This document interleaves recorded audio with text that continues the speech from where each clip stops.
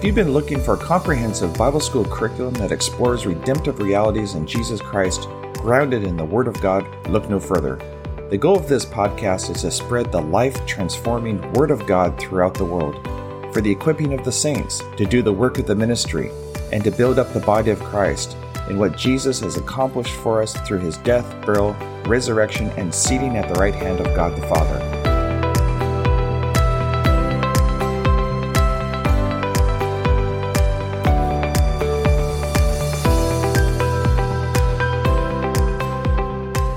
There's such an untapped potential for Christians to enter into their glorious inheritance in Jesus Christ. Together we will discover what Jesus has done for us by providing such a great salvation, and how to appropriate the promises of God in our lives. Jesus said in John chapter 8 verse 31, "If you hold to my teaching, you are really my disciples, and then you will know the truth, and the truth will set you free." Each podcast season will cover one of the books that I have compiled over the years. You can find a complete listing of my Christian education material on my website at www.wordinspire.com. You're welcome to download these ebooks for free in PDF format for your own personal or ministry use. So let's explore these biblical truths and principles together that will absolutely transform our lives. God bless.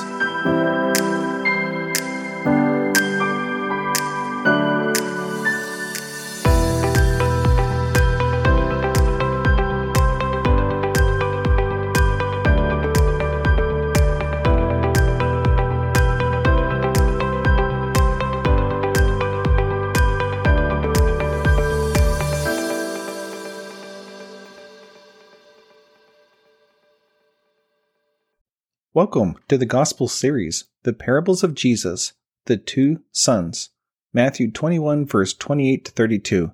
The theme is about obedience and repentance is the proper response to hearing the gospel. The context is chief priests and elders questioned Jesus' authority, having driven out the money changers. Matthew 21:28. Jesus said, "What do you think? There was a man who had 2 sons. He said to the first and said, 'Son, go and work today in the vineyard.' 'I will not,' he answered. But later he changed his mind and went. Then the father went to the other son and said the same thing. He answered, 'I will, sir,' but he did not go. Which of the 2 did what his father wanted?" "The first," they answered. Jesus said to them, "I tell you the truth, the tax collectors and prostitutes are entering the kingdom of God ahead of you. For John came to you to show you the way of righteousness, and you did not believe him, but the tax collectors and prostitutes did. And even after you saw this, you did not repent and believe him." Obedience, love for God. What matters to God is simple obedience, and Jesus was driving this point home very effectively. When we strip away all the ritual, formalism, and religion of men, what is left is lip service, which is so shallow and superficial. Faith without deeds is dead, according to James 2 verse 14 to 26. God is all about reality, authentic, transparent, and childlike faith. Matthew chapter 18 verse 3 and 4. It's so easy to get caught up in all the details of formalism that we miss the big picture of truth. Matthew 23 verse 23 to 24 and Luke 11 verse 27 to 28. Now in James 1:27, it states, "Religion that God our Father accepts as pure and faultless is this, to look after orphans and widows in their distress, and to keep oneself from being polluted by the world." So the real question is, how do we express the highest form of love for God? It's really quite simple. Just do what he says. Obey his word in the Bible. What is it that delights the heart of God more than anything else? When we walk in the truth. 3 John verse 4. "I have no greater joy than to hear that my children are walking in the truth." So the bottom line is, if we know the love of God, we'll do what he says for us to do. 1 John chapter 2 verse 3 through 6. 1 John chapter 5 verse 2. "This is how we know that we love the children of God, by loving God and carrying out his commands. This is love for God, to obey his commands, and his commands are not burdensome." The son who said no. Matthew 21 verse 28. "What do you think? There was a man who had 2 sons. He went to the first and said, "Son, go and work today in the vineyard." "I will not," he answered, but later changed his mind and went. So in this parable, Jesus presents two sons. The first son represents the tax collectors and prostitutes. The second son represented the religious leaders at that time, the self-proclaimed righteous ones.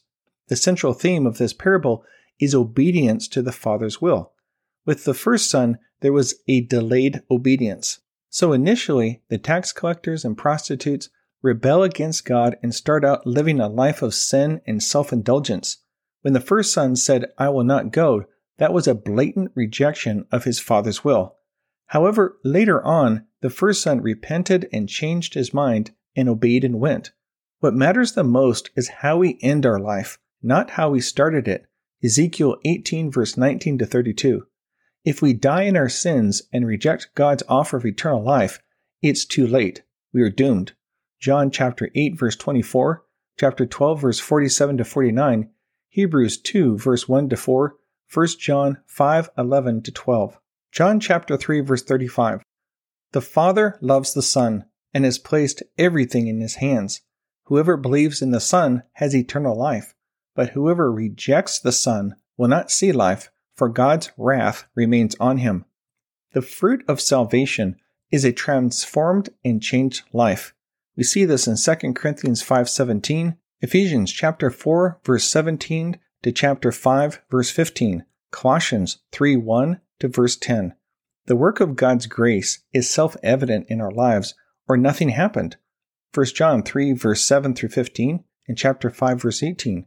John's baptism was a baptism of repentance, according to Luke 3:3 and Acts 19 verse 4. It was more than a symbolic gesture or wishful good intentions to be water baptized by John.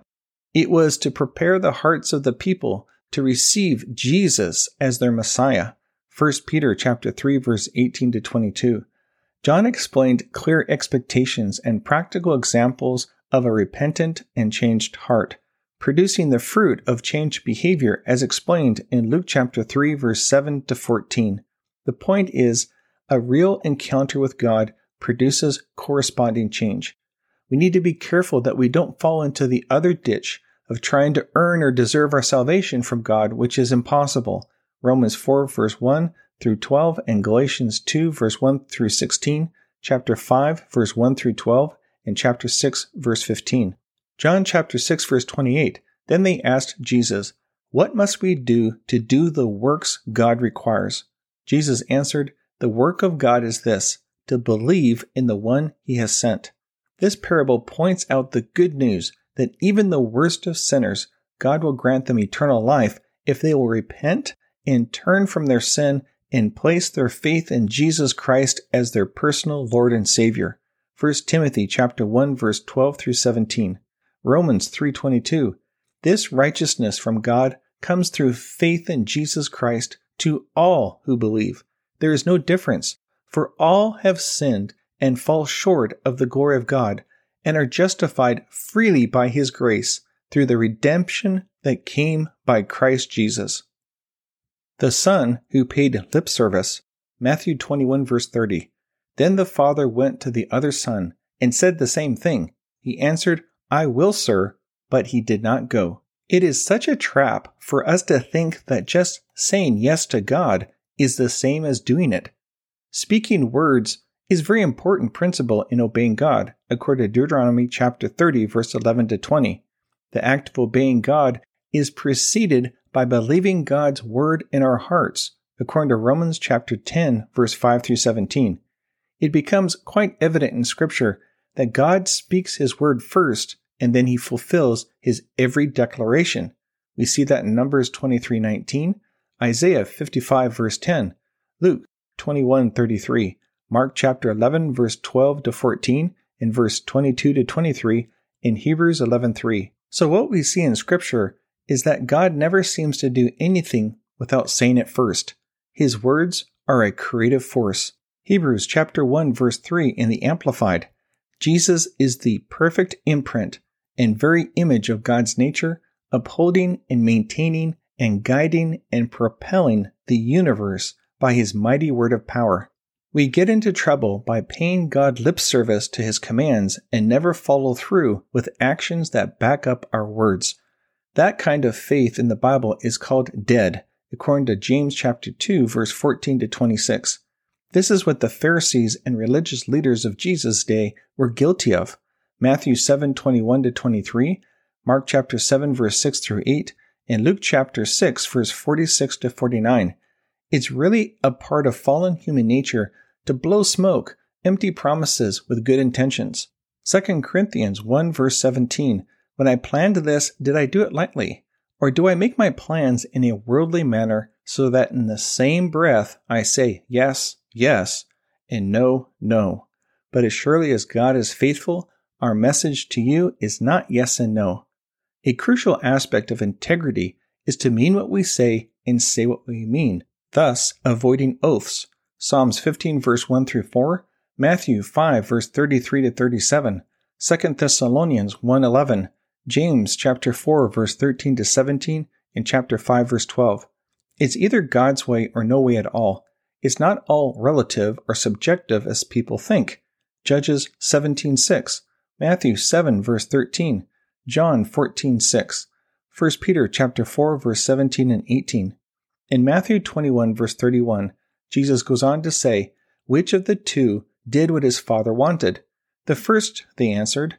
Jesus said to them, I tell you the truth, the tax collectors and prostitutes are entering the kingdom of God ahead of you. For John came to you to show you the way of righteousness, and you did not believe him. But the tax collectors and prostitutes did, and even after you saw this, you did not repent and believe him. God is not partial, nor does he show favoritism, according to Romans 2 verse 1 through 11, Ephesians 6:9, and Colossians 3:25. God looks for repentance and obedience by his grace and through our faith. Revelation 3:3 and chapter 14 verse 12. So these religious folks rejected God's way, as people do today. Romans chapter 10 verse 1 through 4, Hebrews chapter 2 verse 1 through 4, Luke 7:29. All the people, even the tax collectors, when they heard Jesus' words, acknowledged that God's way was right, because they had been baptized by John. But the Pharisees and experts in the law rejected God's purpose for themselves, because they had not been baptized by John.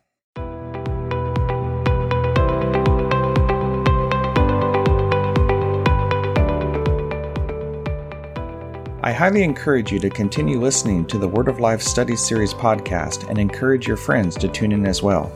The scriptures encourage us in Acts chapter 17 verse 11 to receive the message with great eagerness and to examine the scriptures every day in order to confirm the truth that you're hearing. God's Word is our final authority for all matters that pertain to life and godliness. I'd like to close this episode by praying over you according to Ephesians chapter 1 verse 17. I keep asking that the God of our Lord Jesus Christ, the glorious Father, may give you the spirit of wisdom and revelation so that you may know him better.